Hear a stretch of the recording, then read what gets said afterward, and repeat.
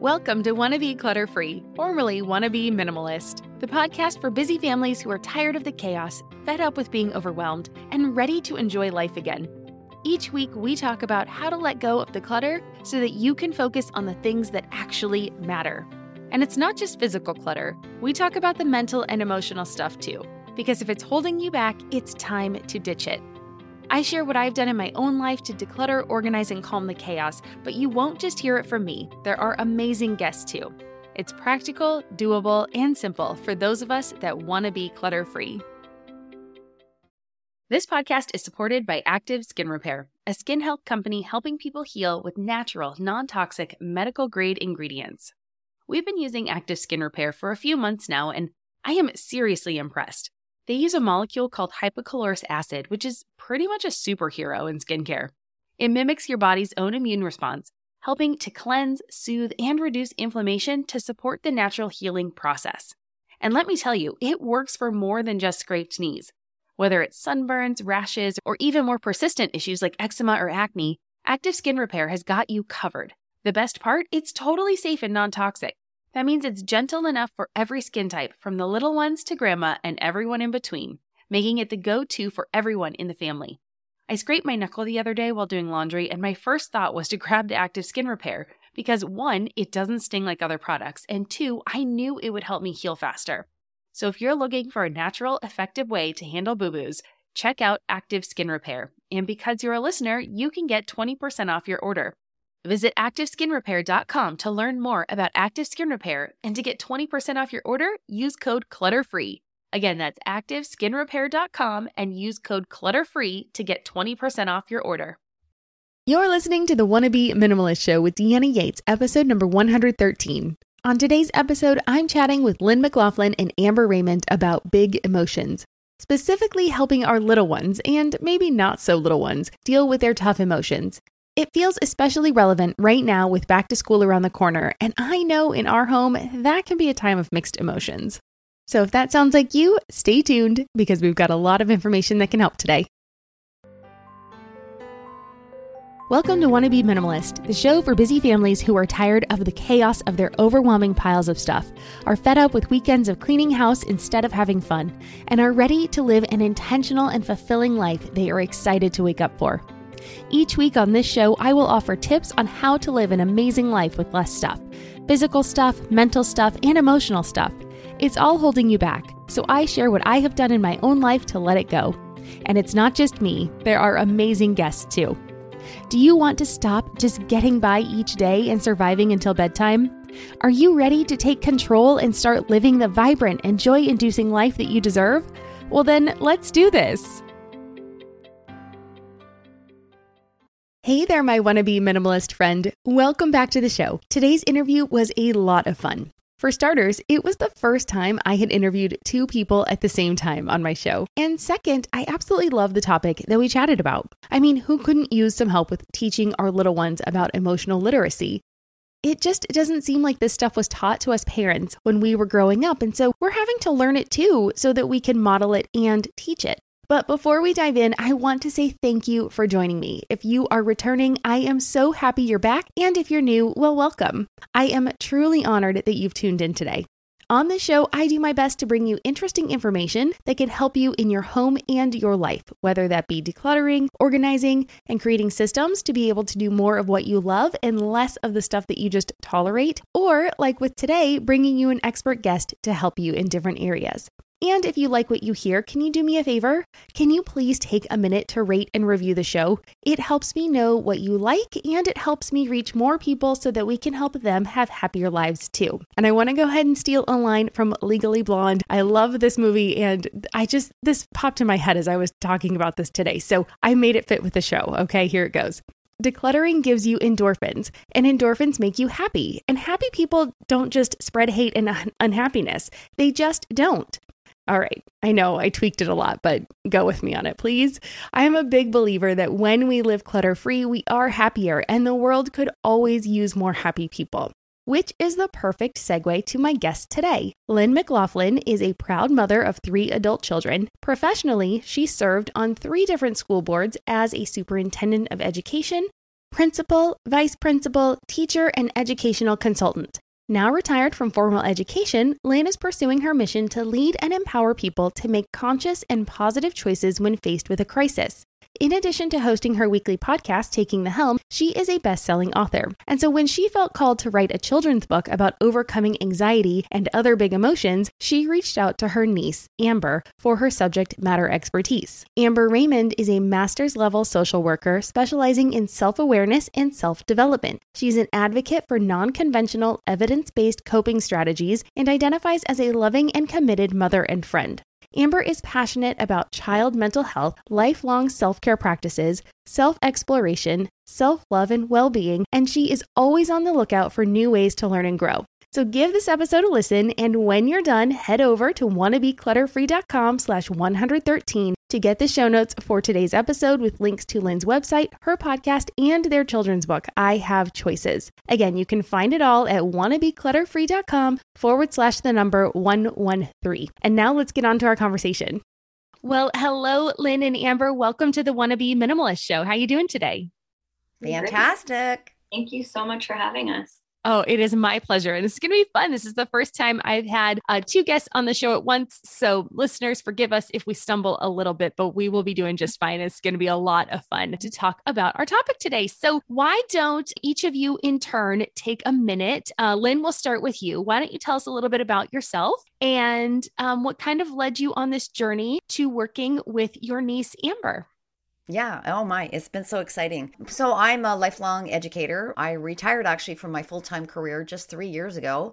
Served in, my goodness, teacher, consultant, vice principal, superintendent of education, mostly responsible for special education services, which had an envelope over mental health as well. And of course, I'm a parent. I've got 3 grown children. My oldest son was just married last weekend, just so beautiful. So what led me to this really was, I guess in my last 3 years, and I do teach at the college currently in post-secondary. At the end of COVID, we were one of the first colleges to go back to in-person learning in September of this actually school year. And I mean, it was very, very clear to me before I retired, the number of students and young students, kindergarten students, early years, I mean, primary students, grade 1, 2, 3, really start struggling with anxiousness before COVID was on the rise. And we were changing things and offering additional resources and those kinds of things. And then in our own family, we had people who were struggling with anxiousness and anxiety and some mental health challenges as they grew older. And I was just really grappling with, I wrote a book about a mother and an adult son, you know,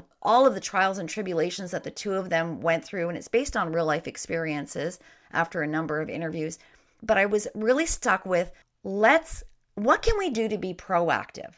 What can we do so that we get to kids before they're close to that ledge or falling over that ledge? And it took me back to these little people, 4, 5, 6, 7, 8, who are already struggling and struggling even more, many of them, because of all of the factors associated to COVID. And I thought, what can we do to be proactive? And I called Amber when I was out for a walk one day. She was in her master's of education. I said, Amber, I'm thinking about writing this book series. I really would love for you to help me. You've got that clinical piece, the specific strategies. And she jumped right in. So that's my background. And really it was, we have to have systems in place to be responsive, to provide supports. But why can't we try to shut it down as best we can before kids start to struggle? That's where I come from. Fantastic. And Amber, you? Just very well said, Aunt Lynn. Like everything you shared, it was like spot on for like what I was thinking in terms of the education and the things that kids need to really learn early on. So like you guys said, I have my master's in social work, and what really led me into social work was my own, like my personal struggles as a child and young adult. Like, don't get me wrong, I was blessed with an incredible family. My family taught me to give back to the community. We did lots of fundraising, cancer walkathons, and things of that kind. And I learned a lot of empathy and really developed a deep concern for the needs of others. So for me, the major challenge as a child was not understanding what was going on inside of me. So I really lacked that self-awareness and basic understanding of the different feelings, thoughts, and moods that I was experiencing. So I was often confused, and I really was feeling like unworthy. I had unhealthy friendships, and basically I just felt like I was like not good enough.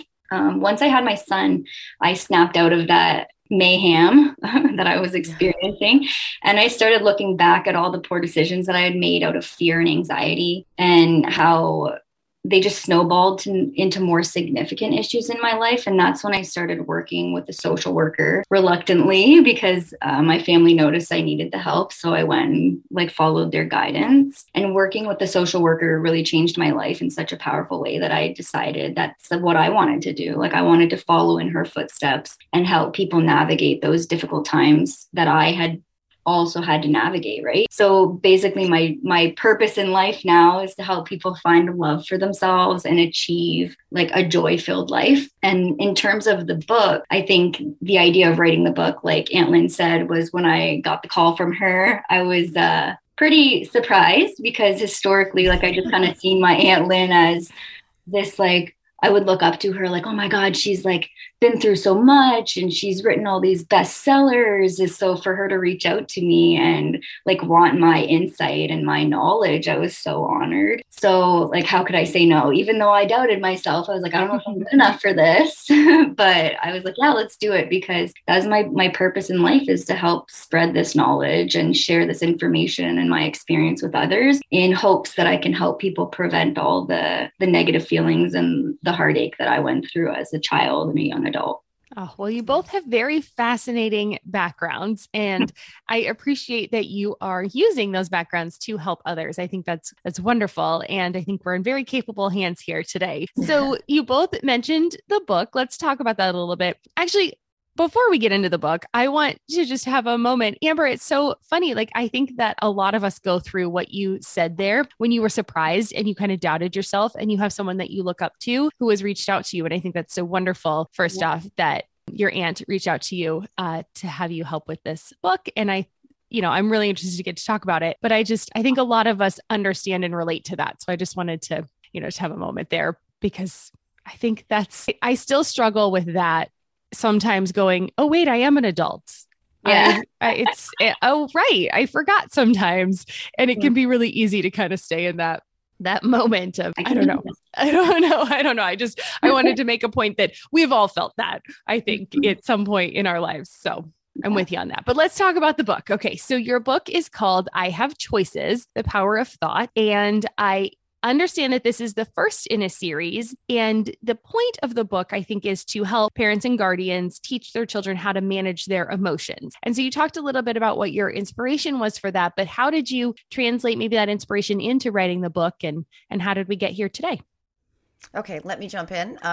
So Amber and I brainstormed 10 possible, the whole premise for us was not just to help parents and guardians, children, educators, but I think, I'm obviously older than the two of you, and I would say almost all the way down to your generation. We didn't talk about our emotions growing up. It was the suck it up buttercup generations, right? So, I could say to my kids who are adults, you have a choice, go ahead and make a choice and, try to empower them. But what does that actually look like in terms of a process that we can teach our children and then adults can learn to model for them? So we brainstormed these 10 possible, not just titles, but strategies, specific strategies that a child can use, that an adult could teach, that could help them through any situation where they would be feeling an emotion. And emotions are okay. That was the first thing we wanted people to know. Emotions are all right. We all have them. But how do we take that feeling of worried, I'm fearful, I'm angry, and translate it into a learning experience or something positive? So the first book we came up with was I Have Choices. And like I said earlier, it's easy to say, okay, here's your choices. But we were walking through on this amazing fictitious planet. We could talk about how we created all of that with our incredible illustrator. But at the end of the story, every child goes off to a fictitious place where they can all find their place and is faced with a situation that every single one of them is going to face. And then there's worry and there's fear. And we walk them through a 4-step, I think it's 4 steps in the first book, because we're up to the 3rd and 4th books now writing them, process where they can actually practice it and use it so it becomes intrinsic and something that they just eventually, we hope, will pull out naturally and use in any given situation. And by the time the book series is done, there's 10 specific strategies. Some will work for some people, some will work for others, and we hope it's going to be much more of a proactive way for our kids to learn and to think and to behave and to respond and all of those other things. Oh, that's wonderful. Because I do, and like you were saying in your intro, the anxiety, you can just feel it on the rise. Like you can just feel it when you go out into the world. It is almost palpable how people are just kind of having all of these emotions come up from these last few years of being, under worry and fear and stress and unsuredness. And then, just not understanding or not being around other people. So we've kind of come into this us versus them mentality, I feel like. And so it's really interesting. I think this is coming at a really good time when even, yes, we as adults are dealing with a ton of emotions that we're not sure how to express sometimes either. And so, yes, while it will be good to teach our children, sometimes we need to know first. And so I think as, I read different books and watch different movies, I get a different, with my daughter, I have a 9-year-old. So we get different meanings from it, right? She gets one message and I get another. And I think that is great in that. So we talk about managing emotions. Does this go into like emotional literacy, and what does that mean to you? And how do we teach that to our child? Amber, is that your realm? You know how life doesn't stick to a schedule? Well, why should your paycheck? That's where EarnIn comes in. It's an app that lets you access the money you've earned right when you need it, not just on payday. Imagine this. Your dog suddenly needs a vet, or your kid has a little accident and needs a dentist ASAP. We've been there, and waiting for your payday in those situations just doesn't make sense, and it adds unnecessary stress. With EarnIn, you can pull up to $100 per day or up to $750 each pay period directly from your earnings without the crazy fees or interest rates. It's super simple. Download the EarnIn app, verify your paycheck, and get access to your earnings as you earn them. You decide what to tip, and whatever you use gets settled on your next payday. More than 3.5 million users are finding relief and a sense of security with EarnIn, calling it a lifeline for financial stability. That peace of mind, it's priceless, and it could be yours. Ready to give it a try? Download EarnIn today, spelled EARNIN, in the Google Play or Apple App Store. When you download the EarnIn app, type in Clutter under podcast when you sign up. It'll really help out the show. That's Clutter under podcast. EarnIn is a financial technology company, not a bank. Subject to your available earnings, daily max, pay period max, and location. See earnin.com/TOS for details. Bank products are issued by Evolve Bank and Trust, member FDIC. Are you overwhelmed by the things that get in the way of you doing what you want to do? Are you looking for ways to simplify life to better align with your values? Do you want to create space in your schedule so you have room for more of the good stuff?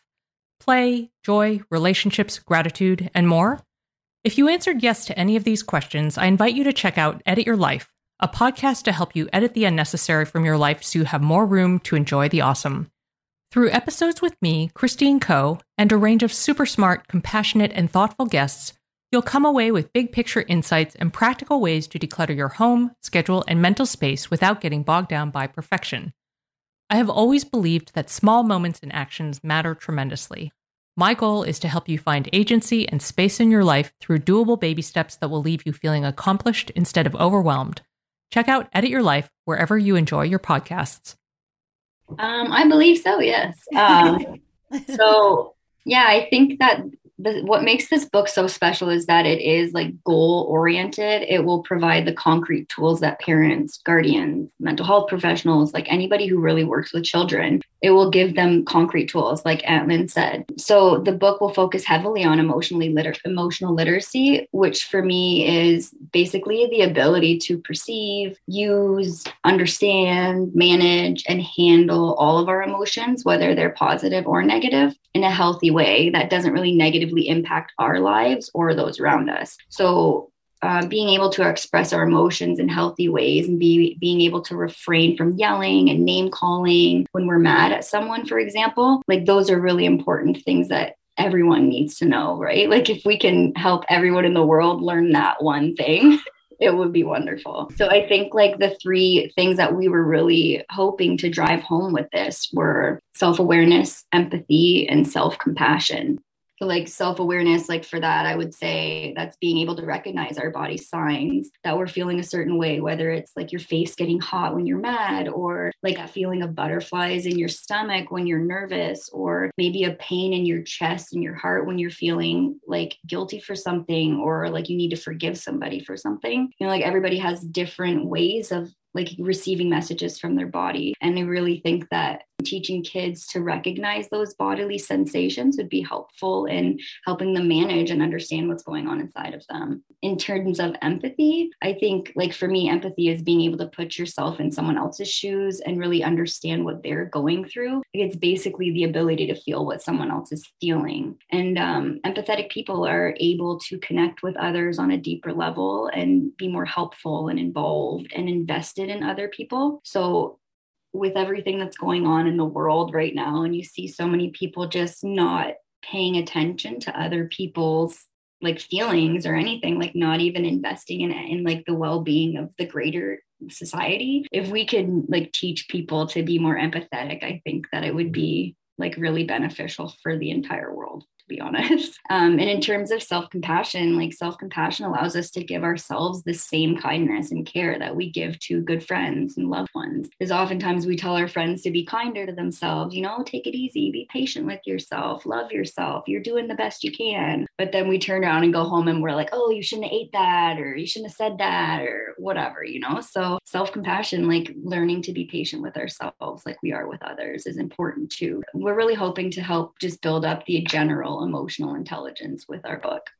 Okay, I love that. The one that really sticks out a lot to me is that self-compassion. I believe that's probably the one I struggle with the most. And I don't know that I am unique in that, because it is easier to be harder on yourself. I think it's sometimes. So do you have any strategies that we as moms can use for self-compassion? Because I did hear one time that the way we speak to our children is how they grow up to speak to themselves. I don't know if that's true or not. I think it was, you know, maybe some Instagram quote I read somewhere, but if you could speak to that, if that's true, and then if there's ways that we can start to be a little bit more compassionate with ourselves and then just make our own lives a little bit better. Working like in private practice and with a lot of the clients, like this is a big thing that we discuss. I'd say I probably say this speech like 3 days a week at least. Well, the way that our brain works, like in our development, like even when we're in utero, we are absorbing what's going on around us. So up until the age of 6, we are basically like sponges. Like that's something that everybody always says, but anything that is said to us, we take at face value. So if someone says, oh, you're stupid, and they're just like joking around, then a kid's like, okay, I'm stupid. And you just take that at face value, as opposed to like a parent who's like, oh, you're beautiful. Like you're so good at doing that. You're so kind. Like you grow up and think I'm beautiful. I'm so kind. And then, so up until the age of 6, we just take everything as fact. We trust everyone around us. There's no reason not to, you know, like if that's your parents, you believe everything they say. So yes, I absolutely believe that those turn into our core beliefs, and it also grows into our inner critics. So if growing up, you're hearing a lot of negative feedback, then you're going to have that inner critic who is repeating all those things you heard. So if you're hearing positive things, then you're going to have a more positive inner critic. In terms of a way to overcome that, like awareness is the biggest thing, like being aware. So if you recognize that your inner critic or your ego, whatever you want to call it, is being negative, to just be like aware of it instead of believing everything that it says. Like once you're aware of it, you can fix it. It's like going to like you hear a sound in your car. You don't know what that sound is. You can't have it fixed. But once you bring it to the shop, they can fix it for you, right? Like once you figure out what it is. So it's the same kind of thing with an inner critic. Once you recognize that there's an issue, you can do something about it. And then it's just correcting it. And I think gratitude is a huge thing for that as well. Like paying attention to the things that you do have in your lives, the things that you are successful at. So if your inner critic is out there like saying something negative, you can counter and be like, no, actually, I'm really good at this. I've gotten really good at this. So I don't know if that answers your question. No, I like it. Yeah. Okay. And I really like that analogy you used for like, you might not know what the problem is, but someone does, right? There is someone out there that has studied this, that has done this before, that can help you along your way. So I really like that analogy of taking your car into the shop. Lynn, did you have anything to add to that? Well, Amber has just helped me see this in a totally different light. I've always been a go, go, go, do kind of person. And, you know, I've learned, after a brain tumor diagnosis 9 years ago, and it's all great. But, you know, sometimes you have to be stopped dead in your tracks before you wake up and see the beauty around you and be present. But I was really caught up on, I'm a planner, right? So Amber, we've got to have the draft done at this date. we've got the illustrator. Oh my gosh, she's amazing. Boom, boom, boom. Here's the launch date. Well, things didn't exactly go as planned, right? We're all in this supply and demand. Things aren't happening as quickly as they have. And I was beating myself up. No, we have to release one. We ended up postponing our launch date. We postponed it twice, I think. And Amber was just so chill. She was so chill about it. It's all right. It'll happen when it's meant to be. So she's been awesome in helping me have more self-compassion for myself. And really just a reminder that we're all human. We all make mistakes and it's okay.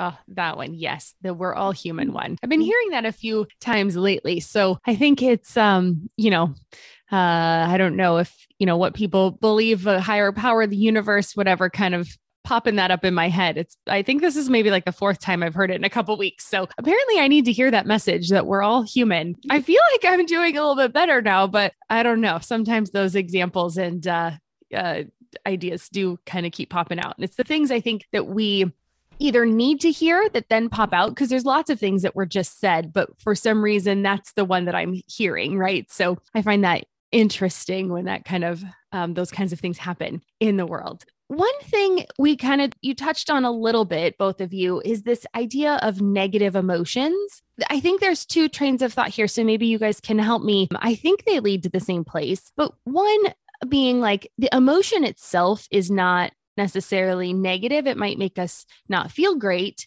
but maybe it shows us something, but the acting out on it, right? Like obviously if we act out in anger and we hit somebody or hurt somebody or say something mean, that's not great. But how do we deal with this idea that an emotion is just the way we feel? So maybe it's not necessarily bad that I'm angry. It'll show me that I was hurt or that, I don't know. How does that play out? Because I struggle with that a little bit. Well, I think that's the purpose. And Amber, you can jump in with the more clinical piece, but I think that's the purpose of what we're doing, is to try to teach those strategies to say, it's okay to feel that anger. It's okay to feel fear. But how do I translate that into something that I've learned from, to say, now I'm aware that this is a trigger for me. Let's just talk about anxiety, for example. I am aware, I have test anxiety. Let's just use that as an example. I'm aware that I have test anxiety. I'm aware that this is the way my body begins to feel. This is the way I physically, emotionally, mentally begin to feel. Now, what are some strategies I can put in place knowing that that's about to happen, so I can go into that test and I can blow it away,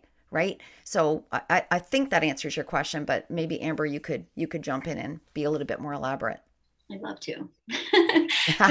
Earlier, when I actually said like positive and negative, I was like, I wanted to correct myself so bad, because I totally agree with you, Deanna. Like, there is no real negative emotion, because every emotion has a purpose. Whether it's like when you're angry, it's because something is being done to you that you are at your core not okay with. So your body is getting angry because it wants you to do something to get yourself out of that situation, whether it's to speak up for yourself. Like, a lot of times I get angry when something's being done to me, but I don't have the courage to speak my truth in that given situation. So that's one thing for anger. It is absolutely, for me, it's more the way that you handle the emotion. So it becomes a bad thing if it's not something that you can manage without hurting feelings, whether they're your own feelings or someone else's feelings.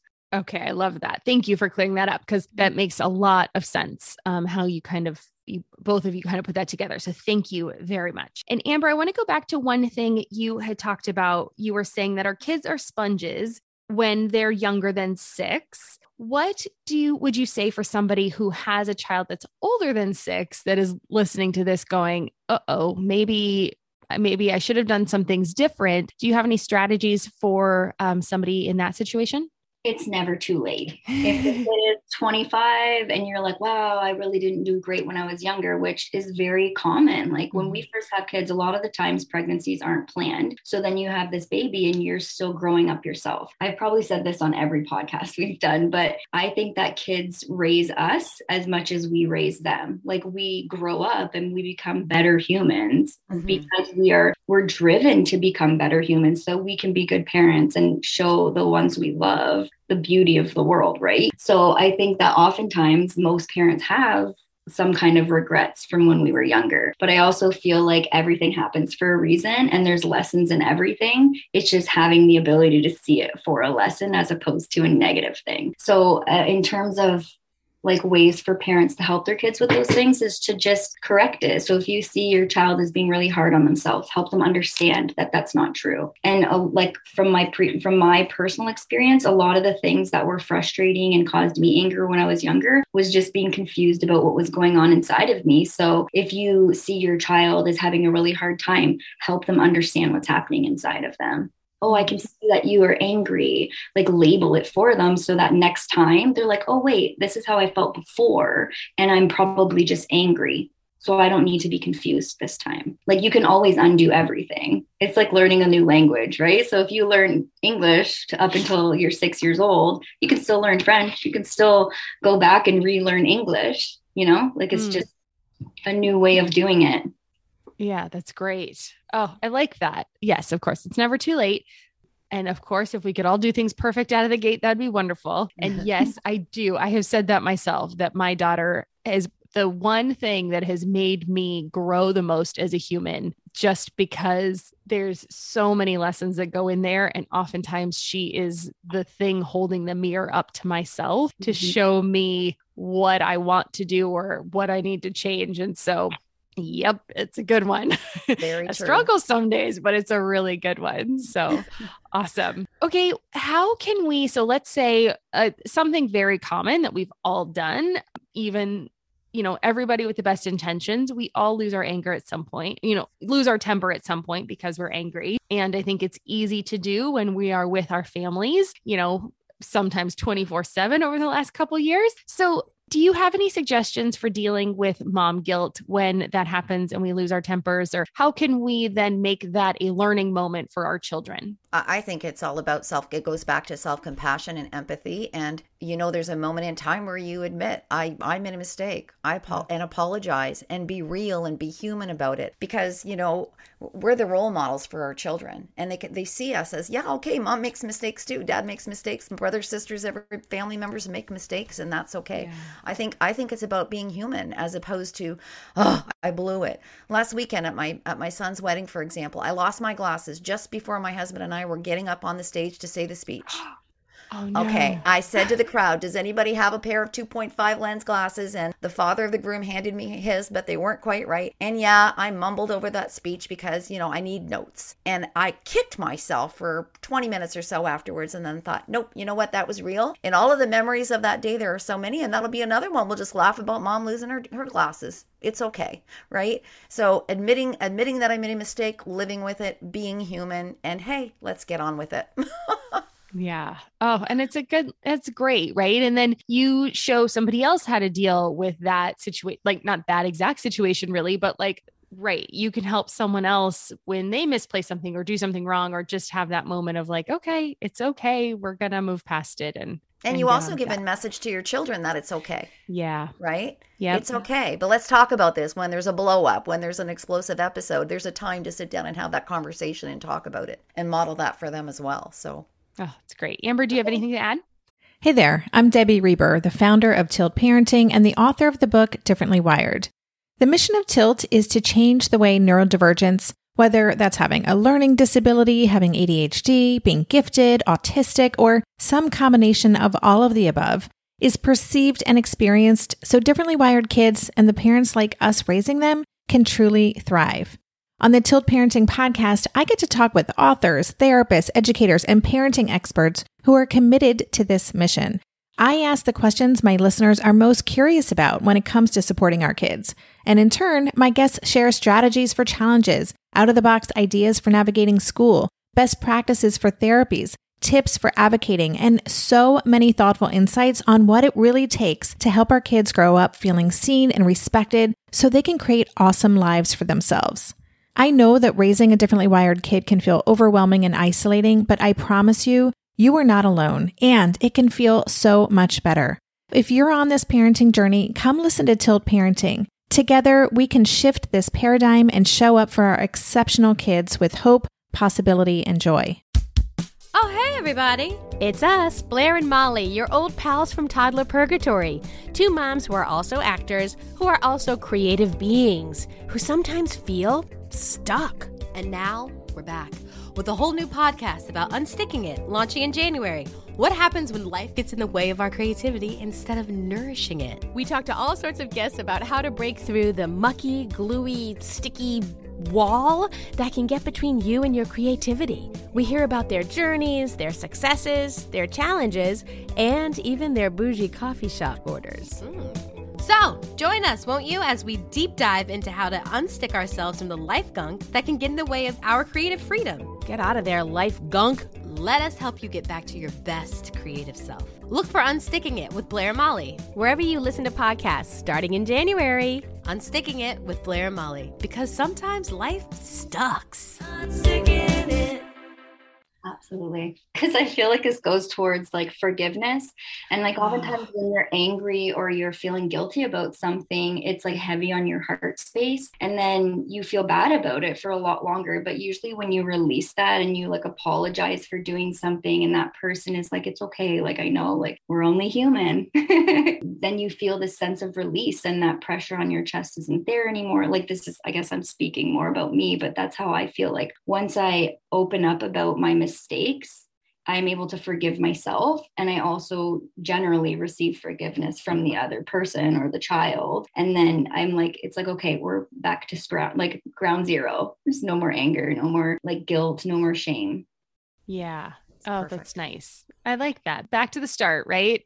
Kind of start over, wipe the slate clean, and then go from there. Oh, all right. Well, really nice. Tell me a little bit more about the book, because I feel like we've been talking about a lot of emotions, but I want to know like about the characters in the book and kind of, you talked about what was your inspiration, but tell me a little bit more about it. Oh, we've had such fun. I really, I mean, and Amber and I, we're about 45 minutes away from each other. We do a lot of this online, but such fun. So we wanted to create a place where every child could fit in. So the beings on our planet called Tezra, we just, made up that name, they're not identifiable by genders. And then Amber came up with a brilliant idea. Let's name them after crystals. And the planet is made of crystals. So there's all this connection to crystals that are unique. And just like children are, just like each one of us are. But then we thought, okay, so these beings, these little childlike beings, they don't know how to manage their emotions yet. So how can we show that? So they glow in the color they're feeling. So if they're feeling angry, you will see an aura around them of red. If they're feeling sad, they will have an aura of blue. If they're feeling happy and confident, they have an aura of green. So every book teaches a different emotion, and we're teaching the vocabulary. We're showing them the aura. We're actually portraying, because of the brilliance of our illustrator, I'll just talk about in a minute. You can see the nonverbal, in anger. You can actually see it on the expressions of these beings' faces. So we had a great time. And Amber and I, there's a secondary school student here we're in Windsor, Ontario. Kennedy Collegiate is the name of the school. And she was graduating and moving on to university in a concurrent program. And I got her name from another educator. And the first time that Amber and I were online with her, we were just blown away at her talent. So even though we had ideas, the three of us coming together to collaborate, she's taken our books to an entirely different level. She's illustrated the second one. She's already starting to work on the third one. And her creativity it's just been such an inspiration to us. And we also did it in French. The book is available in French as well, because Amber is fluently bilingual. I get by, but not fluently bilingual like Amber is. It's really, really been fun. And the feedback from parents, from guardians, from teachers. And we did do advanced reader copies, I just want to mention. We sent it out to a whole bunch of different people with different expertise, including clinicians, took their feedback and made some changes to make sure that it was going to do what we wanted it to do. And the first book has had exceptional feedback so far. That's fantastic. Amber, anything do you want to add to that? I would love to really speak to like the way that the characters glow, because I think that so like the purpose of the colorful auras for me was really to drive home the idea that we can generally recognize how someone is feeling by looking at them. Like that's that empathy piece, like being able to see how someone else is feeling. So at the beginning of the book, we prompt the readers to pay attention to the physical features like facial expressions, the aura colors, and things like that to encourage that behavior in real life. Like ultimately, the goal is to help this become a more of an automatic behavior for children. So if they get used to our book line and they're used to paying attention to someone's facial expression, maybe like, I don't know, more people are in tune with energy now. Like usually you can sense if someone's grumpy just by being near them. So really helping kids know, like recognize that they can do that in the real world and make this an automatic behavior. I think it will help increase like the empathy overall. So that's something for me that like the glow is really important to me. Yeah, I like that idea. And I wish we could do that in real life. Like, I wish we had like a little, like, signal bleeping, like I'm angry. And I agree with you that I think we can tell when we, see someone's face or we see their body language or anything like that. But I also think you then have to interact with them to get that feedback. And it might be kind of, in a different world, we could all glow. That would be pretty cool. Yeah, it'd be pretty fun. All right. Very cool. So what age would you say the book is geared toward? What is the age range for the readers here? So read alouds, and for the read aloud piece, 4 years old, you could start to read this book from 4, but it's a read aloud. It's reading to them. It's having them guess. It's having them make predictions. By the time children are 6 to 8, and Amber and I have read the book to several different children as well, and had children read it, older children, older siblings, older teens reading it to younger children. And the age between 6 and 8 is really when they could start to pick up on the strategies we find, but when you're uploading books to various places that sell, you get pigeonholed into 3 to 6, 5 to 7, but I would say the best age range is 4 to 8. And adults, of course, who can learn the strategies themselves. Of course. I like that idea, though, of the older siblings reading it to the younger ones. I think that's fascinating. I like that idea. That's very cool. We only have one child, so she doesn't have anyone to read it to, but she could read it to her stuffies, I guess.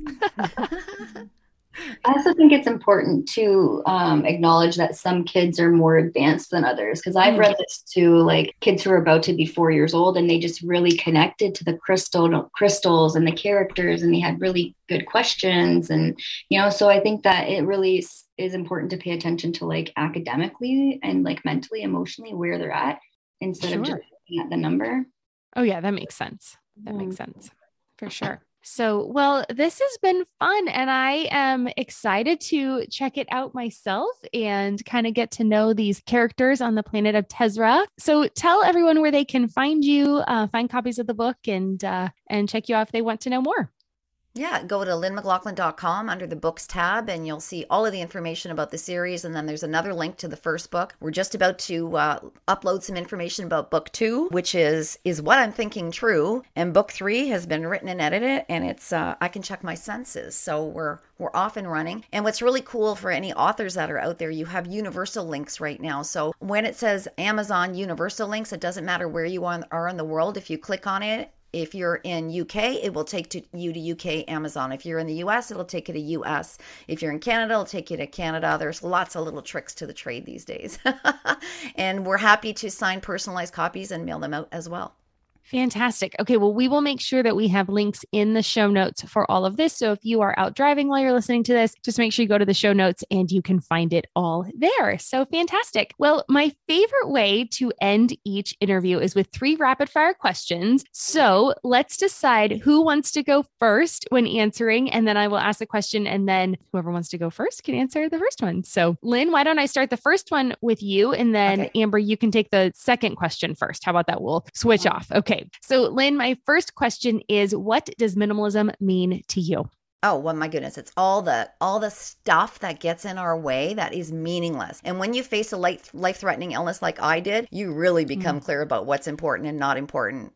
So it's being present in the moment and what here right now is important. The rest of it, push aside. Social media, just limit yourself, cut yourself off, shut down Facebook for 5 days, shut it off permanently, do what you need to do. But what is important in your life in this moment, and the rest of it doesn't matter.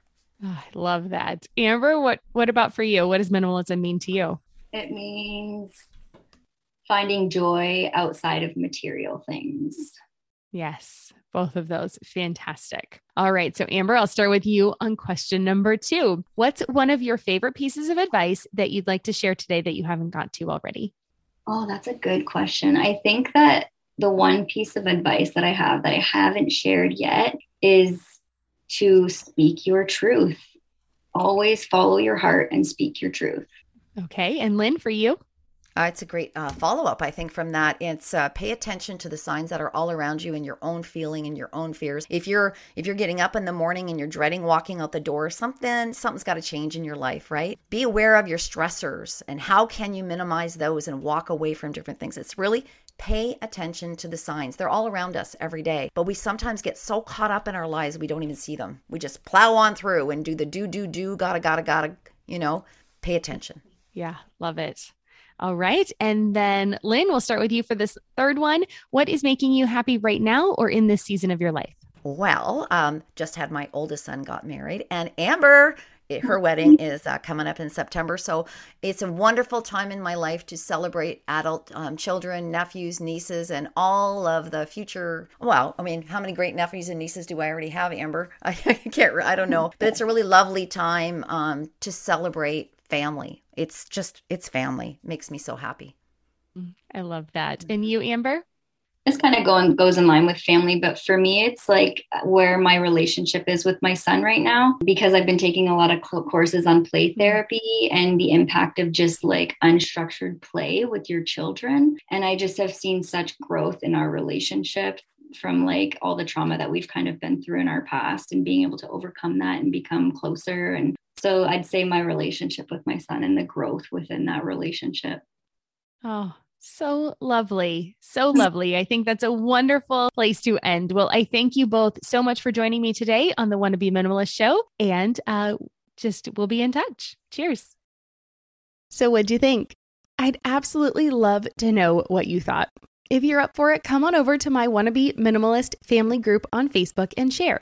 Sharing what you've learned helps you retain it. Plus, you might say it in a way that resonates with someone else, that maybe they didn't hear it that way during the show. So let's help build each other up and encourage each other on our journeys. And I just love that we're having these conversations now. We all have emotions. Some of those emotions we love more than others, but they are all important. And that is why it's imperative we know how to handle these emotions when they come up. Like Lynn mentioned in the interview, a lot of us were brought up when you just didn't talk about this stuff. You grinned and bared it, or you stuffed it down, and then, that didn't really work, right? Hopefully, by having more open conversations with our kiddos and learning the right coping mechanisms, we will help the world become a better place. Even if it's just our little world that we're able to affect today, it could have a big impact on tomorrow. And thanks again to Lynn and Amber for joining us on the show today and for sharing some great advice. Remember to check out their book and their other resources. And so for more information, head on over to wannabeclutterfree.com/113. Again, that's wannabeclutterfree.com/113 to get it all. And as always, thank you for joining me too. If you've made it this far, I would be absolutely thrilled if you left me a review on Apple Podcast. Your review makes my day, and it helps me be able to book more guests on the show for you to discover and learn from. And with that, I hope you have a wonderful day. I will see you back here next week when I will be chatting with Rachel Bailey about your parenting long game and why it is so much better than Band-Aid parenting, both for you and your child. It's a good one, so make sure you don't miss it. I'm Deanna Yates, and you've been listening to the Wanna Be Minimalist Show. Cheers.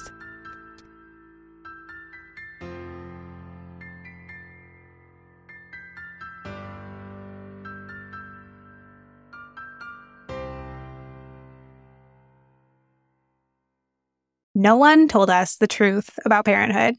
Why? This is the podcast everyone needed before they had kids, because now that those little ones are here, there is a lot to unpack. I'm Rachel Shepardota, and I am your host for the podcast No One Told Us, where we tell the truth about parenting and let you in on all the stuff you really should have known about before having kids. I am the founder of Hey Sleepy Baby, but this podcast is so much more than sleep. We'll be diving into all the topics that you really care about and need to know while you do your best job raising those adorable tiny humans. Our goal is to just make you feel less alone and less overwhelmed. There are so many things that no one tells us before becoming a parent, and I think that we should really pull back the curtain on becoming a first-time or second-time mom or dad to share the good, the bad, and the ugly. We'll have a little education, a little fun, and a whole lot of heart that goes into each and every episode. So join me and our amazing guests each week to hear us talk about what no one told us.